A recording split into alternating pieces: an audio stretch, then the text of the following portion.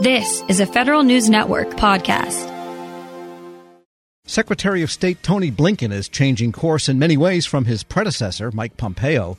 One thing both men share is the U.S. Advisory Commission on Public Diplomacy. The commission's charter just received renewal from state. And here with an update on the commission's work, the executive director, Vivian Walker. Ms. Walker, good to have you back. Delighted to be back with you, Tom. Now, it's fair to say that the charter did not expire at any time during the Trump administration. This is something they kept going as Tony Blinken has kept going, correct? Absolutely. The charter is up for renewal every 2 years, and it has been renewed consistently. And foreign news is really impinging on the United States now from every direction, literally. Maybe not so much from Canada, but pretty much from the east, south, and west. So, again, renew for us our understanding of what the commission does in the first place. I'd be happy to. So the U.S. Advisory Commission on Public Diplomacy is actually an independent federal advisory commission, and these commissions are created to provide insights into explanations for, suggestions about issues of interest to the American public. Now, the ACPD is the longest-running foreign policy advisory commission in the U.S. government. It's been around since 1948. But advisory commissions are not limited to foreign policy. You can have an advisory commission on anything from fisheries to energy questions. But our mandate in particular is to look at how the U.S. government, particularly the Department of State and what is now the U.S. Agency for Global Media, carry out their public diplomacy practices. I mentioned that we've been around since 1948, and in fact, the commission was created at the same time that the State Department was granted in 1947 under the Smith-Mundt Act the authority to engage in public diplomacy programming. And the commission was created at the same time to keep an eye on those information outreach activities. And public diplomacy means what exactly?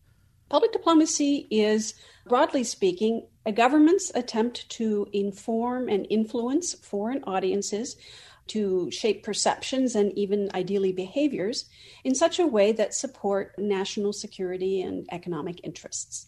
Basically making the case for a country's policies, its actions, its behavior, its culture, its values to foreign audiences so that they are ultimately, if not totally embracing U.S. foreign policies, at least tolerate and understand them. Got it. And so what form does that work take? That is to say, you advise the State Department on ways to do its diplomacy, and that takes many, many forms. So how does the commission come up with the ideas, and how does it all work?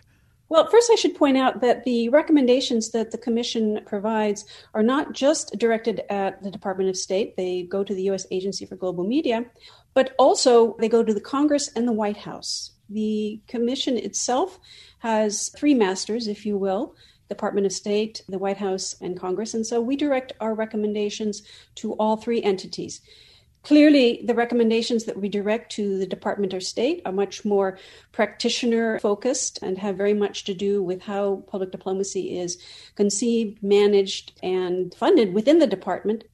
Our recommendations to Congress focus on broader issues such as funding overall for public diplomacy, but also recommendations with respect to oversight and management of public diplomacy programs. For example, we recommended that Congress carry out an overview of the programs run by the Bureau of Education and Cultural Affairs to make sure that there was no duplication of effort, that resources were being used effectively. So we use our recommendations to Congress to take bigger picture questions about finance and about strategic direction. We're speaking with Vivian Walker. She's the executive director of the U.S. Advisory Commission on Public Diplomacy. Now, right now, you've got 4 of 8 members, if I'm correct?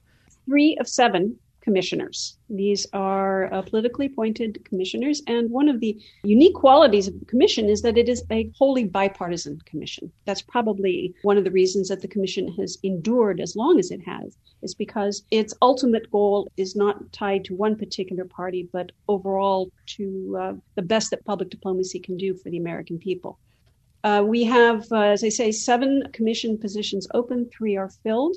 There are several folks out there who are actively working on their candidacies for the commission position, but it is a complicated process. It's a presidentially nominated, Senate-confirmed position, so that means that there are a fair number of procedures to go through in order to get to that point.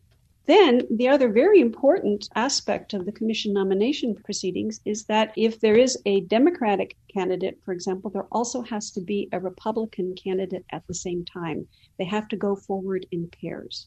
And that, too, makes the nomination process fairly prolonged. But at the same time that it does impede the rapid nomination of commissioners, I do think that this bipartisan pairing is something that gives the commission its reputation of impartiality, objectivity, and overall sense of the political spectrum. Give us an example of the types of recommendations the commission might come up with. I'll go back to some of the highlights of this year's recommendations that appear in our annual report, our comprehensive report on public diplomacy and international broadcasting, which is available on our website, the U.S. Advisory Commission. We focused on a number of issues, I think, of interest. First and foremost is the plea that the next Undersecretary of State be, if possible, a career Foreign Service public diplomacy officer.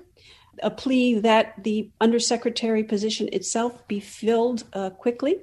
In the last few years, as several people have pointed out, there have been more vacancies than occupancies in the position of the Undersecretary of State for Public Diplomacy and Public Affairs. This is a challenge for the practice of public diplomacy within the Department of State because you do need an undersecretary at the highest levels to be able to make the case for what public diplomacy is doing, to make sure that public diplomacy is inserted into the policymaking process, that it be not an afterthought, but an integral part of planning and decision-making from the beginning. Got it. And the commission members, this is not a full-time gig for them, is it? No, it is not a full-time gig, nor is it a paid position. The commissioners serve voluntarily.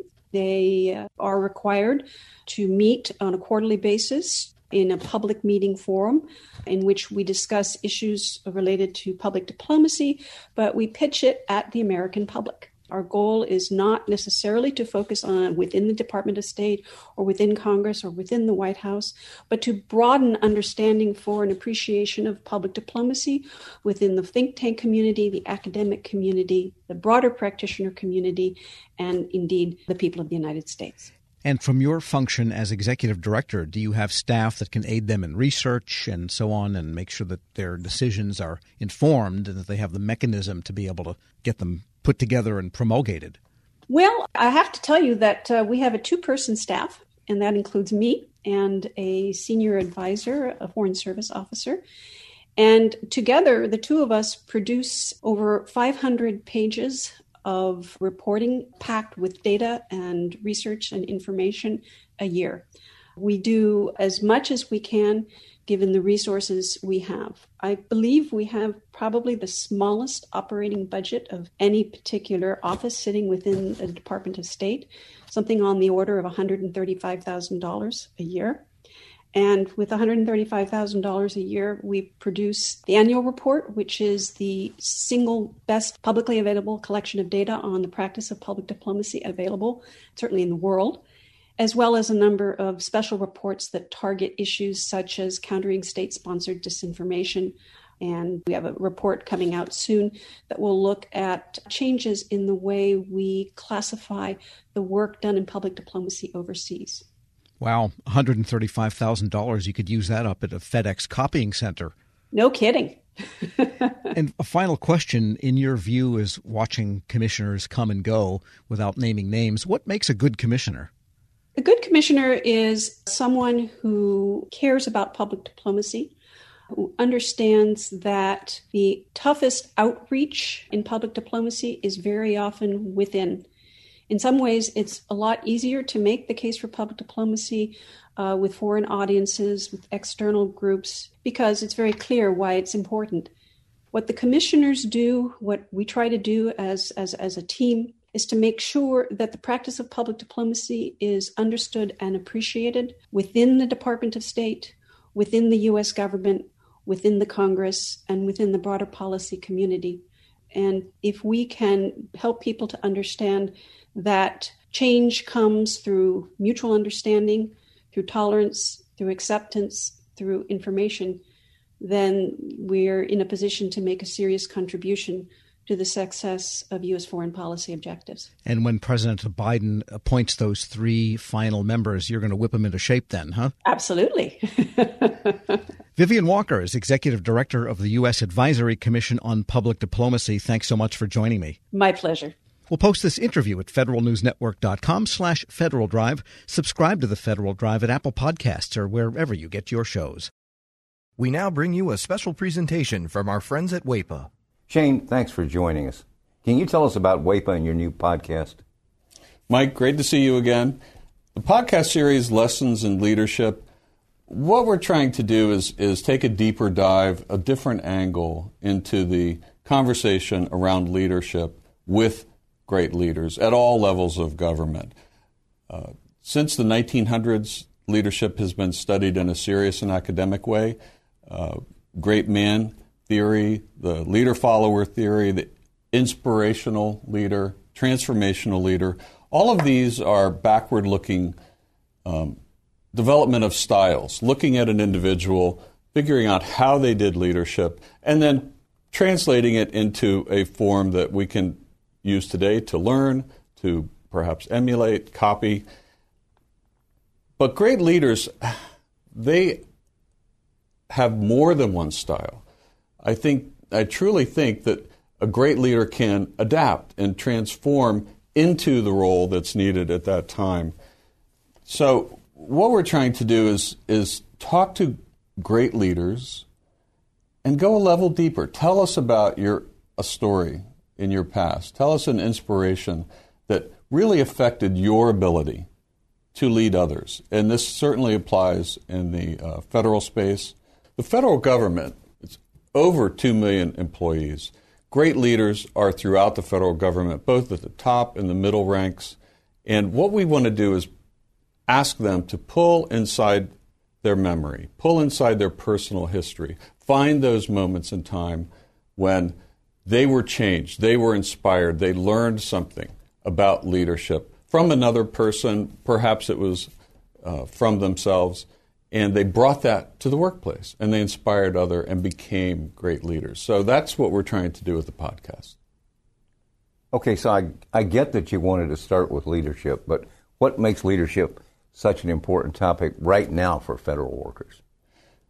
Great question. Leadership today is tested like never before. Today's, if I had to put a leadership style, if I had to put names to it, we hear about empathetic, we hear transparent, we hear inspirational. So today we have COVID, we have a down economy, we have social injustice that we're dealing with. There are many new factors. And it's drawing like never before on a leader's ability to pull from within themselves and adapt to the current change. So leadership today is almost brand new again. We're taking all kinds of different styles, attributes, learnings that leaders have. They're looking at the current situation that we're in and understanding, how do I move groups of people? How do I move my employees? How do I inspire? How do I get them to the next best place? So I think leadership today, this conversation is extremely relevant, perhaps more relevant than it's been in several decades. You know, we talk about an employee's personal route to growth, but what role does the management side have in this? I think in the federal government, it's a little bit different than it is in the private sector. My father was a civilian federal employee. He joined the federal government in the 1960s. John Kennedy, he was inspired by ask not what your country can do for you, but what you can do for your country. He had opportunities to go in the private sector. That notion of service inspired him. It inspired an entire generation. I would like to think that call to service, which is unique in the federal space, in the government space, still exists today. Well, that about says it all, but is anything else you'd want the audience to know about you personally or WEPA as an organization? I have been around the group affinity insurance world for 3 decades. This is my second major organization that I've led. And I will tell you that we impart this feeling, you mentioned it, Mike, about service, this notion. We serve those who serve. And I will tell you that it's refreshing. It's a blessing to be there. And I have so much respect for civilian federal employees at every level of government. In this podcast, we're hoping to talk to leaders which are similarly inspired and can share their learnings over a lifetime. And this will be useful information for anybody in government service. When you think about something that brings out the best in us, it usually involves helping someone else. By donating plasma at a Grifols Center, you can help save millions of lives and show your good side to the world. You'll join thousands of people who donate safely each week, so patients get the plasma-derived medicines they rely on. And you'll be rewarded up to $1,000 your first month. Learn more at GrifolsPlasma.com.